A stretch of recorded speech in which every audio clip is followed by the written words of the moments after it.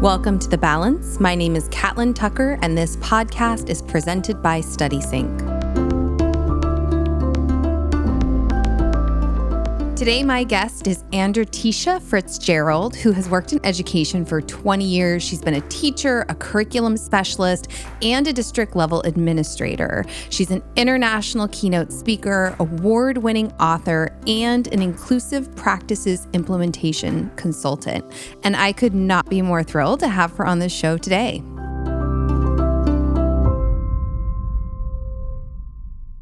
Welcome. I am thrilled you could join me today. So I love to start each episode with just inviting my guests to share a little bit about their journey in education. Where did you begin? How did you get to where you are today? What's inspired your work?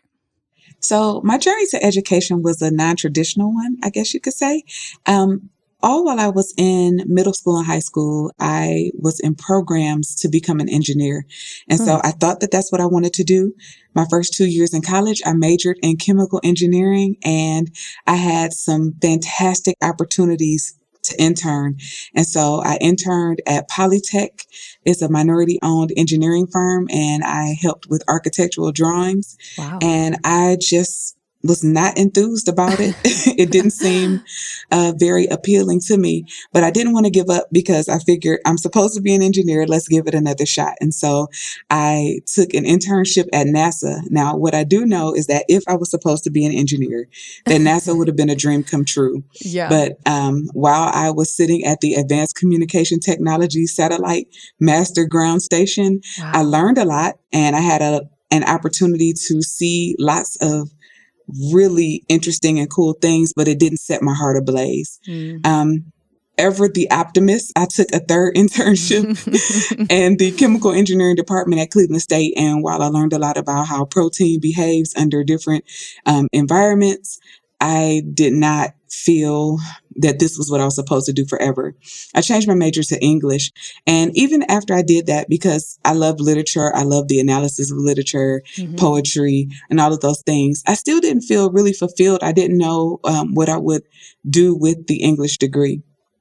And so there was a program that was hiring for residential assistants for the summer to live in residence with 100 potential first-generation college students between the grades of 9 and 12. And so it was the Upward Bound program, which is a federal program, a TRIO program. And I lived in residence with 100 9th through 12th graders for 6 weeks. And I absolutely found my calling. I knew that it was what I was supposed to do, helping the students find their passions and encouraging them to consider their choices and look at different career fields. I fell in love, and I knew that at that moment, at the end of that summer, that I wanted to be a teacher. Wow. And you've moved from teacher, you've gone to administration. What are some of the roles that you have inhabited in the education space? I have had such an amazing time learning more about myself while helping others to learn about themselves. And so I taught English for about 7 or 8 years in a public school district. And I made a commitment to urban education. I also was a curriculum specialist at the building level. I've helped craft curriculum. I took on the role of department chair. In administration, at the district level, I've been a curriculum administrator for secondary, and then teaching, learning, and innovation for pre-K through 12. I've also done federal programs where I learned a lot about grants and writing grants to meet the educational needs of learners. And I did that for about 5 years. And most recently, I've taken on a new role, a new challenge of human resources director. And so I'm learning a lot and stretching a lot, but really helping the organization to find talent that believes in our learners and will push them to their highest level.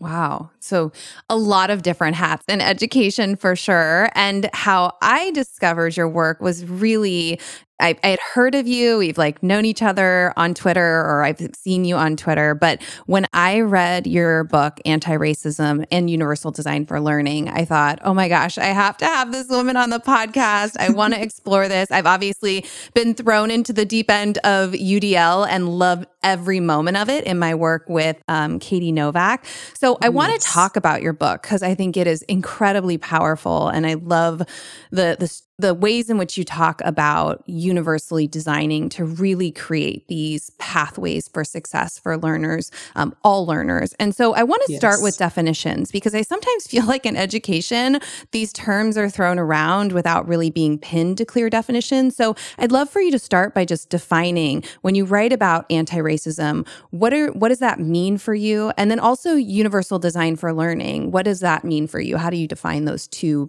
big terms which are at the heart of this book? So when I talk about anti-racism, I realize that people will have emotions and background that's attached to the word. But when I talk about anti-racism, basically it involves two steps. Number one, identifying where racism is showing up. And then the anti-racism part is the work or the actions associated with tearing down racism.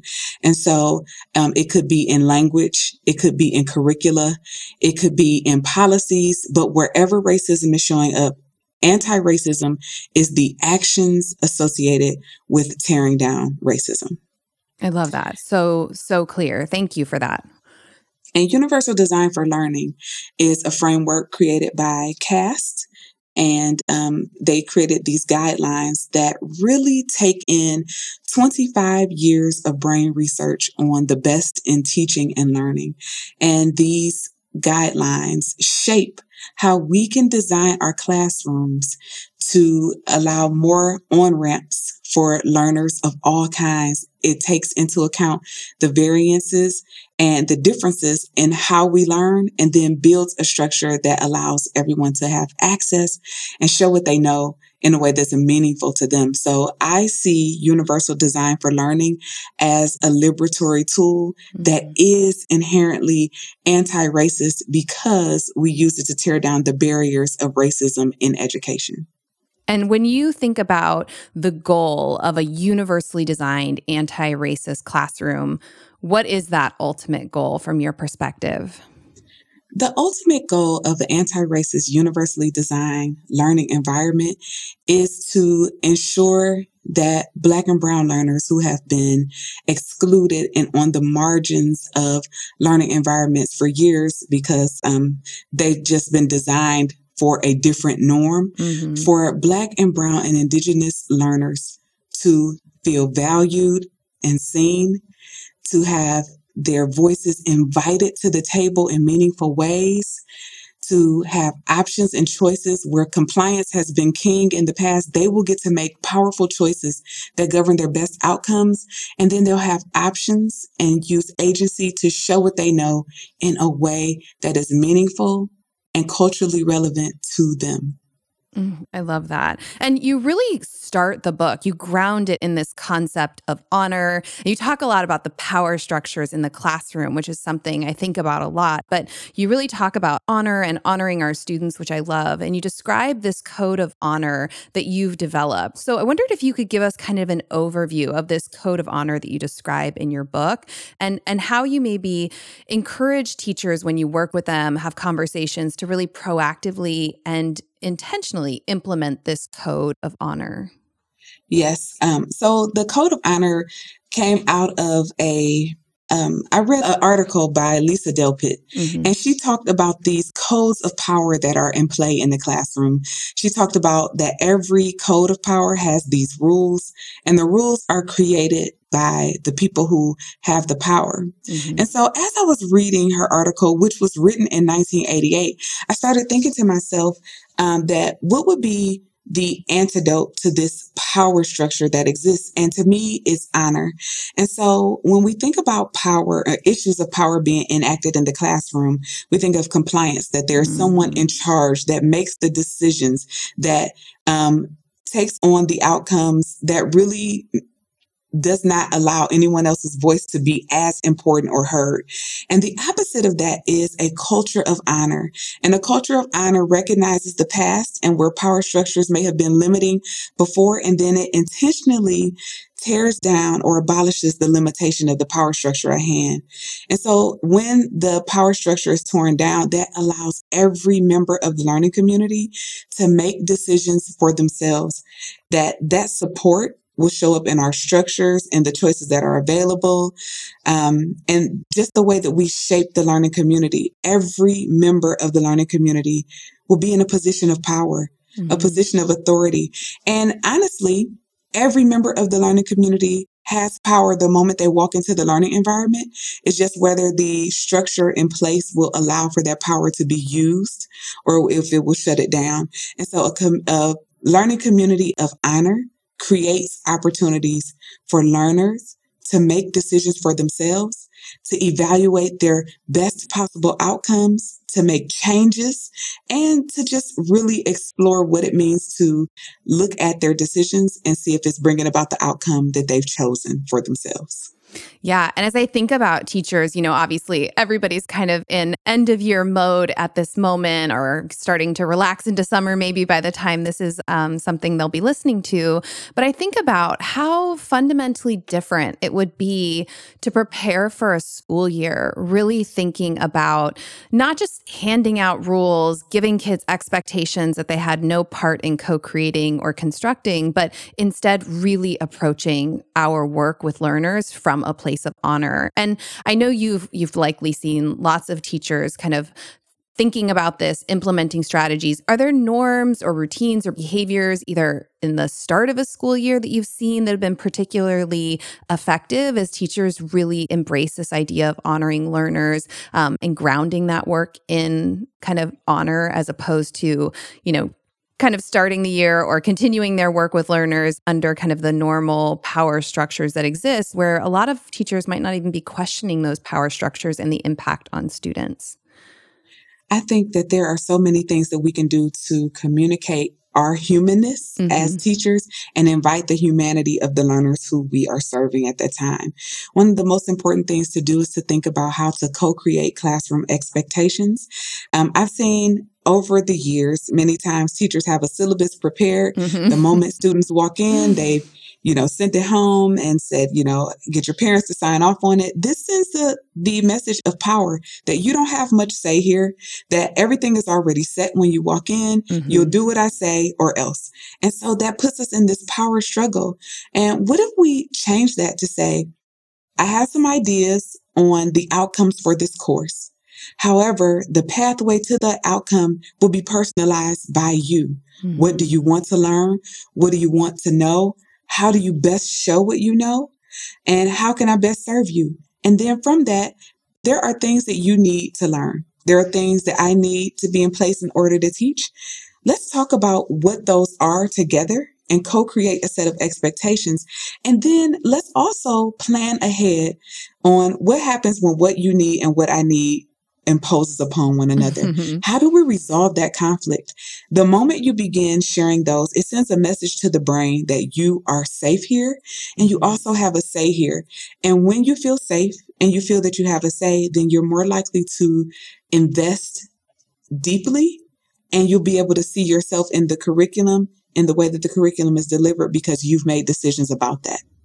Yeah. A lot of what I talk about when I work with teachers around blended learning is really seeing students as true partners in all part of the learning process. And your point about the personalized pathways, it does require that students and teachers work together because we can't magically know what every student needs at every moment. They have to have that voice. They have to have that agency. And as I was reading your book, the point you kept making about shifting kind of control from teacher to learner and how important it is, especially if we want to, cultivate these expert learners, to give them those opportunities to control parts of their learning journey, parts of the learning experience. It was something that it very much overlaps with messaging that I've been kind of using in my work with teachers. And so I'm curious, this release of control is really hard for teachers. I'm sure you've heard that. They express concern about, oh my gosh, what are students going to do if I kind of relinquish control? Will they make smart choices? Will they make the best decisions? And, quite frankly, the answer is sometimes no, but that's part of the journey. So how do you encourage teachers you worked with to kind of understand the importance of this transfer of control from teacher to learner and then the impact that can have on learners? I think it's important, particularly for teachers of students of color, to understand that it is quite possible for learners to have gone through their entire academic career without being able to make decisions for themselves. Mm-hmm. If the learner is not skilled in how they learn and what they need to optimize every learning environment, then we cheat them of the agency that they'll need to be successful in the workplace, in the military, and in their future decision making. Our classrooms are the perfect environment for learners to practice the skills that they will need to use for the rest of their lives. And so unless our plan is to control them forever and to drive them around to wherever they need to go, make decisions for them, help them spend their money, then we have to relinquish control because they are human beings who have a future in decision making, and their future starts right now. No matter if they're pre-K or GED, it doesn't matter. We need to release that control because ultimately they will be making decisions for the rest of their lives. What better time to get coaching and feedback and learn more about how you learn and what you need to learn than right now? Yeah, and that's such a great point, right? Because with that increased responsibility over their learning, they do start to understand themselves as learners so much more completely and deeply. And I know that empowering students to take control of their learning is really key to developing that expert learner, which I threw out that term and I started by saying we were going to define terms. So I would love for you to kind of tell the listeners, what do we mean when we talk about expert learning? Because I know this is a really big focus in universal design for learning. When you talk about expert learner, you think about knowing how you learn and then being able to customize any environment to meet those needs. So that means that you'll know what resources you need. You'll know what goal you have and be strategic about how you reach that goal. And then you'll find a deeper purpose for the learning that motivates you along the way, even if the content is not interesting to you. And so expert learners are strategic and goal directed, resourceful and knowledgeable, and then purposeful and motivated. And that helps them set their goals, monitor their progress toward the goal, and then stay motivated to endure until they get to the goal. Right. And so what specific strategies can teachers use to help students who've been marginalized, unfairly labeled, maybe haven't experienced a lot of academic success to realize that they have the potential and the ability to become those expert learners? Like everybody can be an expert learner, but how do we support that? What specific things can teachers do? The first thing that teachers can do is take a look at their own biases. What decisions are you making for learners? What barriers are you designing around, but you're not talking to the learners about? And so one of the things we have to do is trust that learners that they can make decisions for themselves, that they can monitor their progress toward the goal. And then we support them with a menu of options that they can choose from until they find what's right for them. And so I think about my son, who just recently discovered that in order for him to find the motivation to read a book from cover to cover, he needs to have a relationship with the characters at the beginning. And I'm like, okay, so if you need to have a relationship with the characters, what do you do? So first he started like mapping out what the characters did or what he thought they looked like. And he found that that was just not for him. But he realized that when he listened to an audiobook, there was someone who was interpreting the voices of the character that gave color through the sounds of their words. And that was enough for him to just get involved with the characters just enough. So he would read maybe the first 2 chapters along with the audiobook and then abandon the audiobook and finish the book in print. Well, he Wow. found and unlocked a key to what he needed to just get himself motivated to complete the goal. He found a strategy, and he did this through a number of trial and errors. In order to find what they need. And so we have that same lesson resonates with me. It resonates with other learners that we, at the beginning of the year, or whenever we pick up these strategies, that we will introduce our learners to a number of different strategies and then have them evaluate what was your best outcome? What felt best to you? And even if it's something as simple as choosing where you sit, or if your camera is on or off, we have to have these wraparound conversations to say, did that work well for you? Okay, it was comfortable for you, but did the comfort get you what you really wanted? And that's the learning or whatever the objective is, or did you make a plan? And so we continue to ask these processing questions so that we are not deciding what the best intervention is, or we're not deciding what the optimal environment for their learning is, but we're trusting them to become what they really are. And that's experts on themselves, experts on how they learn, and then they verify what they think is going to work for them through the outcomes that they achieve. Yeah. And I think as teachers, and I know I was so much more rigid in the beginning of my teaching profession. So I was also an English teacher at the high school level for years.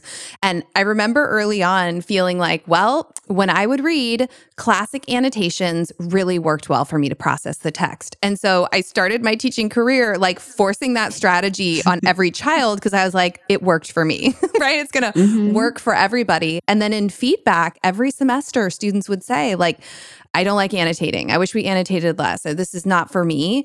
And I remember finally hitting that point in my career where I don't know what makes you a little bit more flexible with time and experience, where I thought, okay, I'm going to try something different.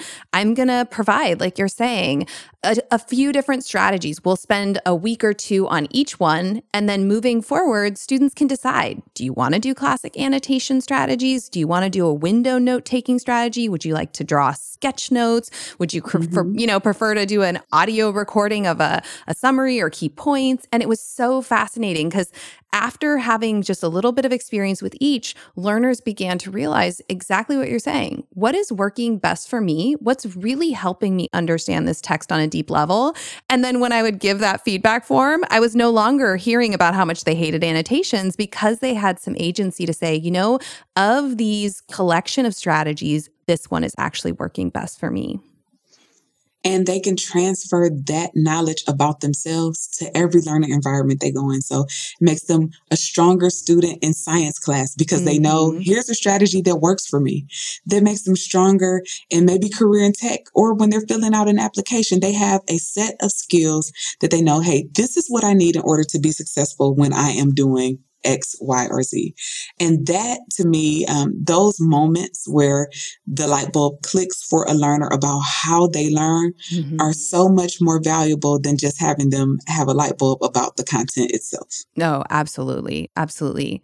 So universal design for learning, as you've said, is really about educators intentionally looking for and removing barriers. And you talk about the importance of the anti-racist teachers recognizing and removing these racist barriers to learning. And in your book, you encourage teachers to ask questions that are designed to help them evaluate their teaching. Can you share some of the questions you think teachers should be asking to identify those racist barriers to learning that exist in the curriculum, maybe in their rules, expectations, norms, those kind of power dynamics we talked about earlier?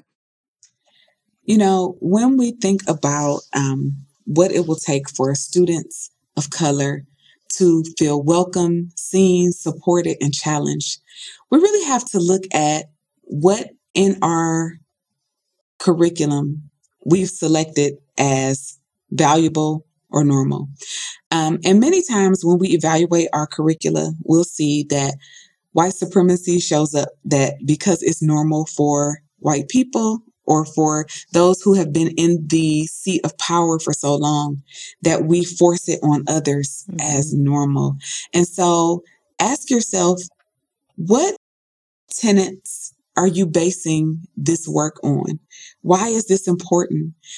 Is there a way that we can show appreciation or openness to other cultures being reflected in our work? There was an article that I read and it was Harvard students who were demanding that the School of Architecture take into account some of their experiences and make a change in the curricula. Are we open to hearing the experience of Black and Brown students, of Indigenous students, and not just hearing their experience, but making changes to our work based on what they've encountered? And this is the work of anti-racism wherever racism is showing up. If it's showing up in our assessments, if it's showing up in the way that we are only giving one way of taking information in or giving information out. I think about so many years when I was a student, I was forced to complete these outlines to do an essay. The outline was not helpful to me. It did not help me to think through my thoughts. And so for many years, I would sort through my thoughts my way and then translate that into what I was told was the right way to do it and put it into the essay and then turn it in only for someone else as a measure of compliance. And so how many activities are our learners taking on that have nothing to do with their own learning? And we have to take that information, know that there is not one right way to do anything, but we have to create on-ramps for every learner to see themselves, to express themselves, and then to find the tools that help them to navigate through. Yeah. Well, and gosh, I think about your example and how many kids are forced to jump through these hoops, whether it was early on, my making them annotate, or your teacher making you do an outline that isn't actually the best way for you to plan or prepare for or organize your thoughts, and how often students are asked to do those things in one particular way that doesn't feel relevant to them, that doesn't feel helpful or productive, and how alienating that must be from their experience, or how just defeating. Like, no wonder they're not engaging or motivated if they feel they're being asked to do things that don't actually serve them as a learner. Catlin, do you know that Black students are 3 times more likely to be suspended from school than their white counterparts? And many times when they're speaking up to advocate for themselves, it's viewed as disrespect, and then they are removed from the educational setting. 12% of Black students are held back before they even get to the 9th grade. So many students of color are not even exposed to grade level standards because someone has deemed that they're not ready. And so when we think about the impact of the one right way, or the biases that we enact on each classroom because of the power that we have, then we really have to pause and think, who's being impacted the most? And our children of color have been the ones that Gloria Ladson-Billings said that America owes them the debt of education instead of always highlighting that there's this achievement gap. And so we have to really look at our practices, our beliefs, who they're impacting, and we have to make a change. And this is why I wrote the book, Antiracism and Universal Design for Learning, because many of the tenets that have impacted education for Black and Brown learners are racism in action, and it hides behind other names and other standards. But until we create classrooms where there is support for every learner, where there is welcome, and that the picture of success is whoever walks in that classroom, then we have work to do. I was reading and I came across the quote from Elena Aguilar, who actually I had on a previous podcast episode. And you quoted her when she said, "Whether in conversation or during a class, whoever intends to build trust needs to have 5 positive or neutral interactions with another person for every one corrective piece of feedback," which I loved that reminder about just raising some awareness about how we interact with our learners, how we treat them, if they are speaking up, how we respond to learners. And you emphasize that this can help teachers to really develop trust and kind of decrease the stress of being in a classroom. Are there any additional pieces of advice that you give to teachers about how they can really proactively build trust and cultivate respect in these classrooms where students maybe classically haven't felt super safe in a classroom or felt comfortable taking risks or felt like equal members of a class community, either because the teacher has all the power or the students don't interact very often? So how do we proactively build that trust and cultivate respect among students and with our students? So when I think about creating trust, in the book, I talk about David Rock's research about the Terra quotient. And I'll use the word that he uses to describe what happens in the brain when we feel that there's a threat. And part of universal design for learning is to design to minimize threats or barriers. And so for Black, Brown, Indigenous learners who have a who have distrust because those rules of power have impacted how they interact with the classroom, for students who have been suspended, who are taking away the message, you don't belong here, for students who have not experienced academic success, there is this mistrust and they think, maybe I'm not good enough, I'm not smart enough, I don't know enough.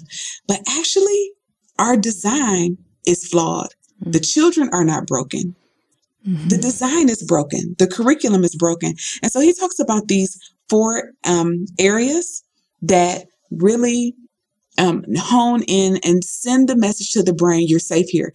Without the brain picking up this safety, then learning is virtually impossible. And so there are four things that we can do. The first one is to, the brain is looking to find when the students enter, that they belong there. And so when we call each student by name, when we offer, as we've seen the videos of the specialized handshakes, when we have everyone to take on a responsibility and be a part of the community, that this sends a message to the brain, you belong here. So the second one is expectation. If they know what to expect from us, simply putting an agenda on the board or saying, hey, we have 4 stops for today's lesson. And I model this in the professional development and coaching that I do.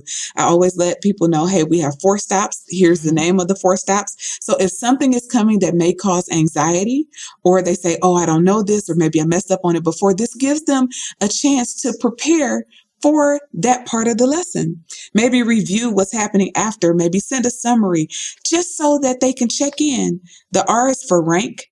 And basically the brain is scanning to see whose status is higher, mine or yours. And so we can adjust our proximity, that we don't have to stand and deliver, that we'll have a seat or maybe use circles, or we invite students to take leadership in ways that are meaningful to them.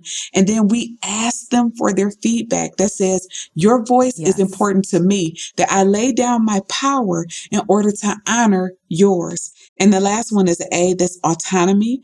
And autonomy brings feelings of safety. So every time a student gets to make a decision for themselves, we send a message to the brain that you're safe. When they get to choose how they lend their voice to the conversation, maybe in voice or maybe with pictures, maybe in a text format, when they can give suggestions or when there's flexibility on how an assignment is judged or when an assignment is judged. I can't tell you how many students gave me feedback when I said to them, you let me know when you're ready for your paper to be evaluated. Hey, we'll have 3 people of your choosing to evaluate it before me, but you let me know when you're ready. There's plenty of examples for you to evaluate yourself and say, hey, I think my opening is really strong, or I would like to get some help on this. And you know exactly where you go to get what you need. This sends the message that you have some say in your outcome. It's not just about the teacher telling you, but we have to send the message that every learner comes in rich with information and experiences, that you don't come empty-handed, that you're welcomed and valuable, and that we have to craft our design to tell them over and over again, you have something to offer here, and where you want to go is important to me. I will design to help you meet your goals. I love that. And I think it really is about teachers embracing that flexibility. And so often learning happens on a teacher timeline. And that example of, you let me know when it's ready. You let me know who you want to work with in a peer evaluation scenario. I could see how that would lower that affective filter and the fear associated with peer evaluation. It would lower the stress of feeling like I have to churn out a a specific product on a specific timeline that isn't actually my timeline.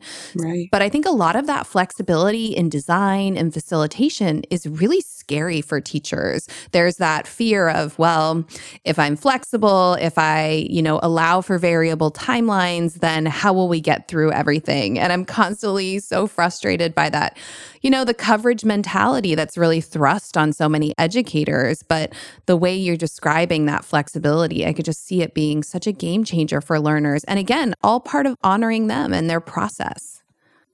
Yes. And we have to be mindful too with educators who are feeling that fear that we have to change systems in our schools that push us to be this curriculum on this day at this time. And we have to continue to push back until every system, we tear down racism wherever it shows up. And so the timed compliance mindset does not work for our learners of color. It does not work for our students with disabilities. It does not work for many students who have been on the margins of making those decisions. And with this format, I think you go farther, faster, because students have some say in how they get there. Yeah, I agree.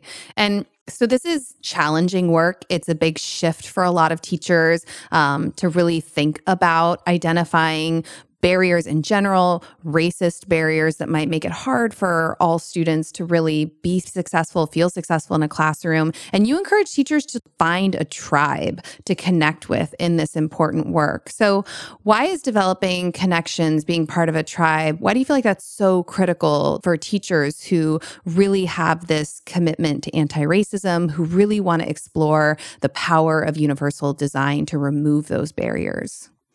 As I've learned more from my Indigenous brothers and sisters, I do encourage teachers to find a circle instead of using the word tribe. And when we know better, we do better. Exactly. And one of the things I always say in my trainings is that we are free to make mistakes. And when we know better, we do better. And so we can take away the stress of maybe using the wrong words or not getting it right, because ultimately when we learn, we put that learning into action. And so I do encourage teachers to find a circle, to find those that they can connect with, because this work is hard work, but it's also heart work. And when there is heart work to be done, we can learn so much more from others who are thinking with us, who are challenging us and pushing us so that we're serving every student the best that we can.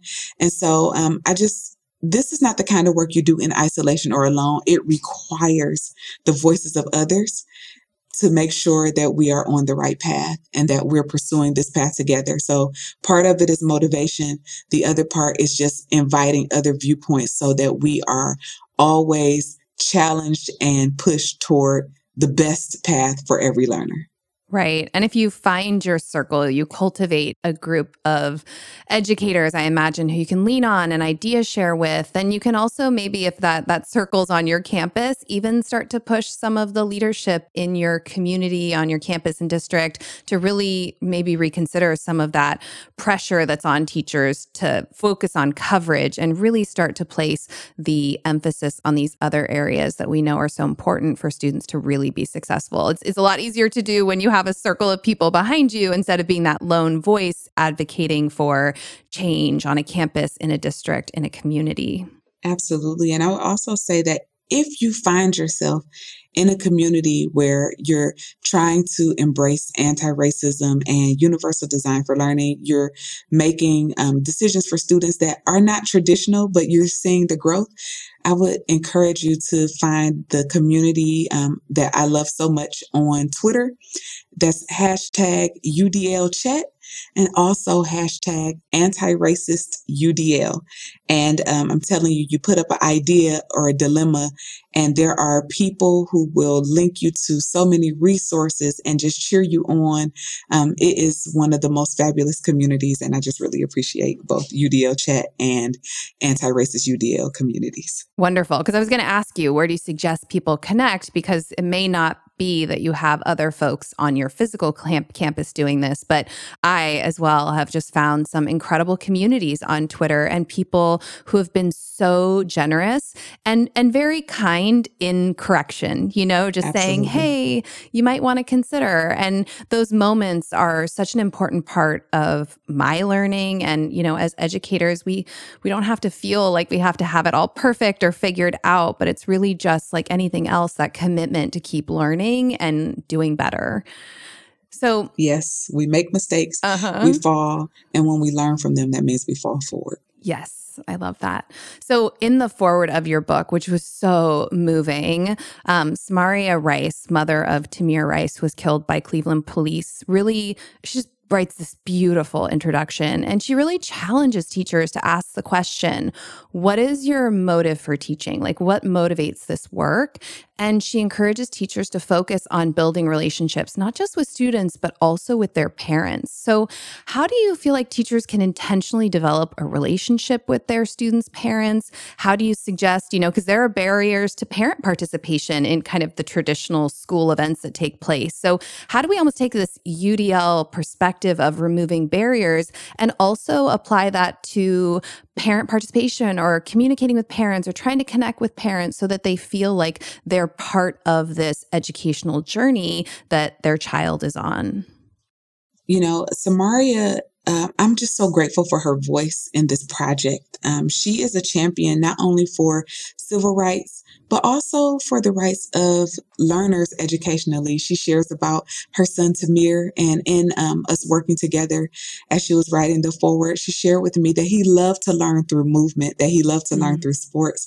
And so as we partner with parents, we've learned through COVID that parents are absolutely vital to providing the education for the learners. And so in this wonderful opportunity from a terrible pandemic, we have to keep this level of involvement of parents. And basically we have to look at the offerings that we're giving to parents. Are we sending home homework that is compliance based, meaning here's a sheet, get it done because I said so? Or are we sending home activities that allow families to connect together and reclaim time? Maybe we send home a game. Maybe we send home just a survey question so that we can find out these funds of knowledge that they have that invite them to the classroom in a different way. Something that happened for me that really helped me to connect with families is that I began to remix homework. And so homework was a time that I didn't want to regurgitate what was in the classroom because the parent wasn't in the classroom. Right. But I wanted to give them time to connect. So I sent home a question. I was getting ready to teach Romeo and Juliet. The question was, do you believe in love at first sight? Here was the homework. You have to ask 3 adults. One of them has to live in your home, but 3 adults, they get to choose who those adults are. You can do it by phone, whatever. Bring the data back and let's talk. The next morning, when I get to the school, there was a parent who came to my classroom. He said, I want to have a word with you about last night's homework. Oh, dear.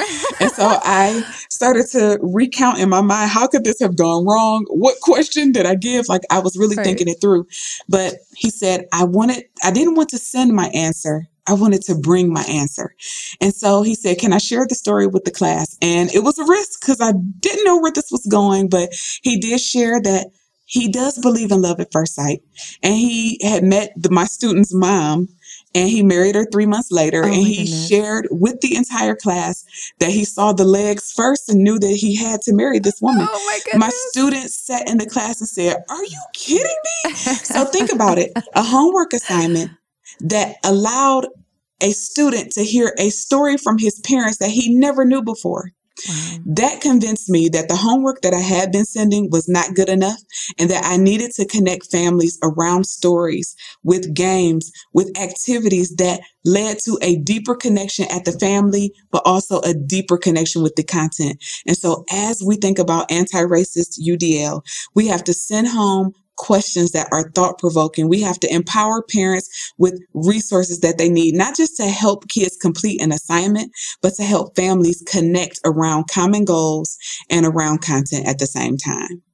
Yeah. Oh, I love that. And so much of what these examples you're giving are making me think of is also taking homework from this very pen and paper, fingers on computer keys, isolating experience and making it interactive, making it conversational. And one of my favorite, I was listening to a podcast and Zaretta Hammond was on it. And she talked about how parents are the first teachers and Yes. how do we invite them into this? How do we ask them for feedback about the things we're sending home and the ways their kids are responding to it? And I just thought it was such a beautiful point. And I think those conversation starters, that question, and then treating it like data, right? Like everybody's bringing in their data about how their adults feel about this love at first sight. I think that's such a wonderful way to include the people in our students' lives. It's honor in action, Yes. and parents have lots of information that they can empower us with about their child.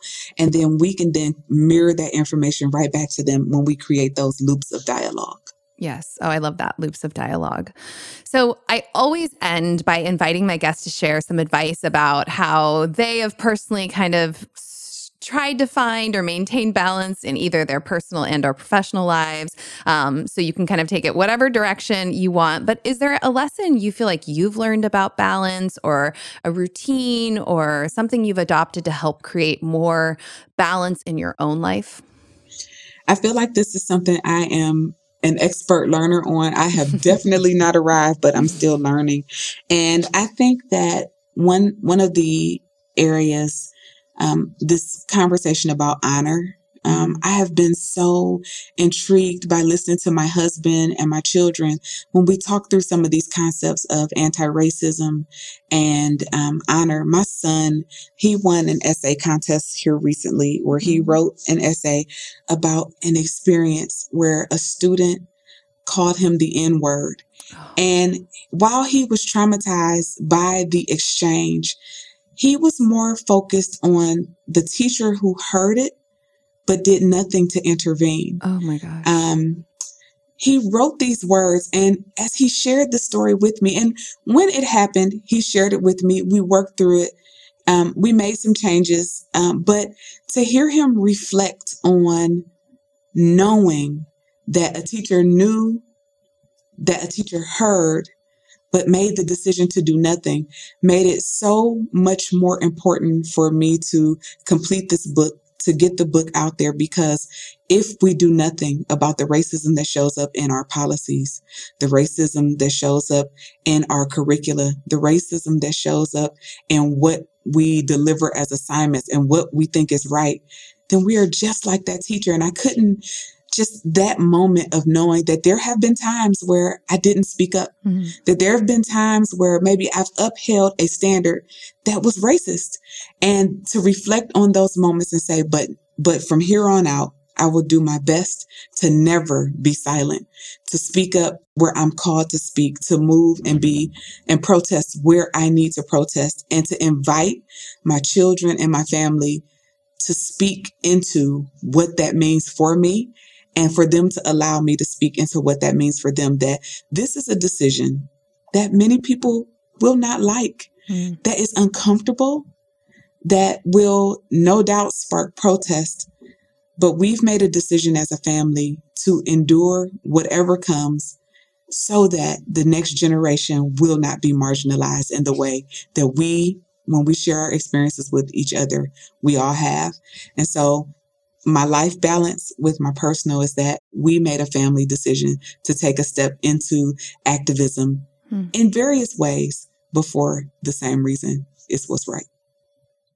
Thank you so much. This was like such a pleasure and such an honor for me. I can't tell you how much I enjoyed your book. And I do feel for my own work, this is an area I want to shine light on and I want to learn more about, and I want to learn more so I can do better. So I just want to thank you for the ideas in the book, the strategies, the way in which you write about these things is just incredibly powerful. So it's been a real pleasure to get to talk with you.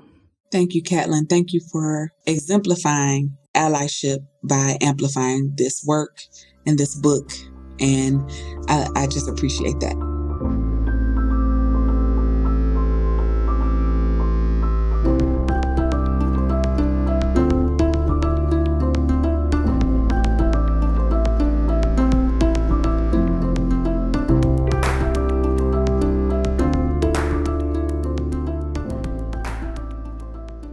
part of what I love about hosting a podcast is just the opportunity to learn from such incredible people. And after I read Andratesha's book, I knew I wanted to speak with her because it was so incredibly powerful and really caused me to stretch and think and grow. And even in this conversation, there are some things that she said that just really resonated for me. This statement that she said that UDL, or Universal Design for Learning, is a liberatory tool that is inherently anti-racist because we use it to tear down the barriers of racism in education.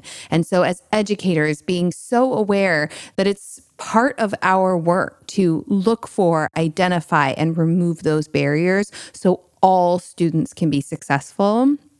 I also love that she calls this heart work. And that's something that I've heard her say before, but it's so true. And I think having a reminder just every once in a while that this is like heart work that we're doing, and that when we embark on trying to kind of understand how to be anti-racist, how to identify these barriers, how to embrace UDL, to remove barriers for all learners, and to develop these expert learners, we also benefit from having a circle of people with whom we can idea share, ask questions, and quite frankly, learn from. I know I've had moments where I've shared something and people have gently on Twitter said, "Hey, Catlin, you might want to use a different quote." And sometimes it's jarring to hear, but I always take a step back and feel so grateful that I have people in my life who are honest with me and are helping me to learn. And, as she said, when we know better, we can do better. And I think this book is a wonderful opportunity to explore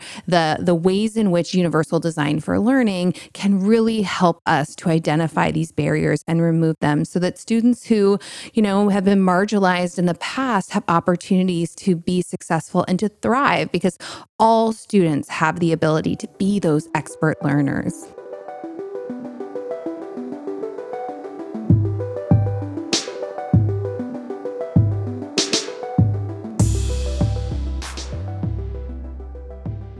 So it's summertime. Hopefully you don't need a teacher tip to relax, but if you're struggling to carve out time for yourself because you have little ones, or maybe you're working summer school, or you have something else kind of drawing on your attention, it's been shared in the past, but I think this summer, blocking off time in your calendar for yourself, just little stolen moments.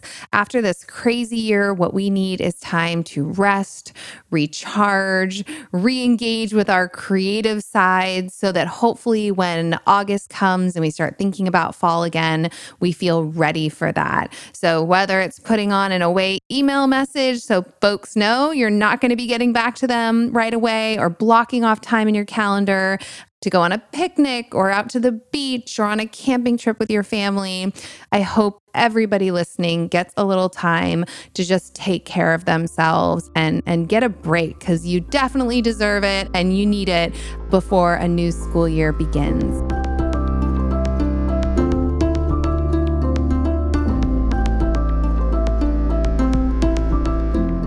Thank you to StudySync for producing and sponsoring this podcast. StudySync is committed to helping teachers find balance in their lives by providing them with a robust multimedia ELA platform that simplifies lesson planning, automatically differentiates tasks for learners at different skill levels and language proficiencies, and blends online and offline engagement to help students develop as thinkers, readers, writers, and speakers. StudySync's most recently released product, Sync Blast, expands the company's scope to include an engaging, supplemental digital inquiry solution for social studies and science classrooms. Visit studysync.com for more info or follow the link in the show notes.